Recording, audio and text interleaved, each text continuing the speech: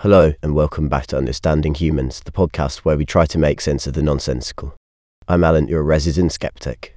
And I'm Grace, your ray of sunshine on a cloudy day. Today's topic is the Faroe Islands, a remote archipelago in the North Atlantic Ocean. Sounds like a fascinating place, doesn't it, Alan? Sure, Grace, if you're into perpetual civil twilight and very short winter days. It's like living in a vampire movie. But hey, at least they get to experience the joy of 840 hours of sunshine per year in the capital city. That's true, Alan. And did you know that the Faroe Islands have their own language, Faroes, which is closely related to Icelandic? It's like having a secret code only they understand.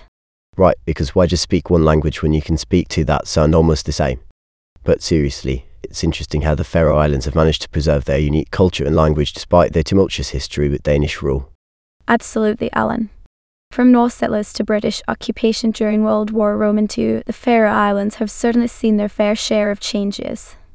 And let's not forget their Nobel Prize winner, Niels Ryberg Finsen. Talk about a small island making a big impact. I guess when you have a population of around 54,000, your chances of producing a Nobel laureate skyrocket.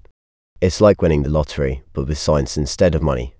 Well, the Faroe Islands may not be part of the European Union, but they sure know how to play the trade game with their independent trade policy. They even have their own free trade agreement with Iceland. Go, Faroe Islands.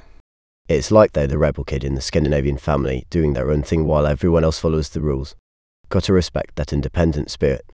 And let's not forget about their Lagting, one of the oldest continuously running parliaments in the world.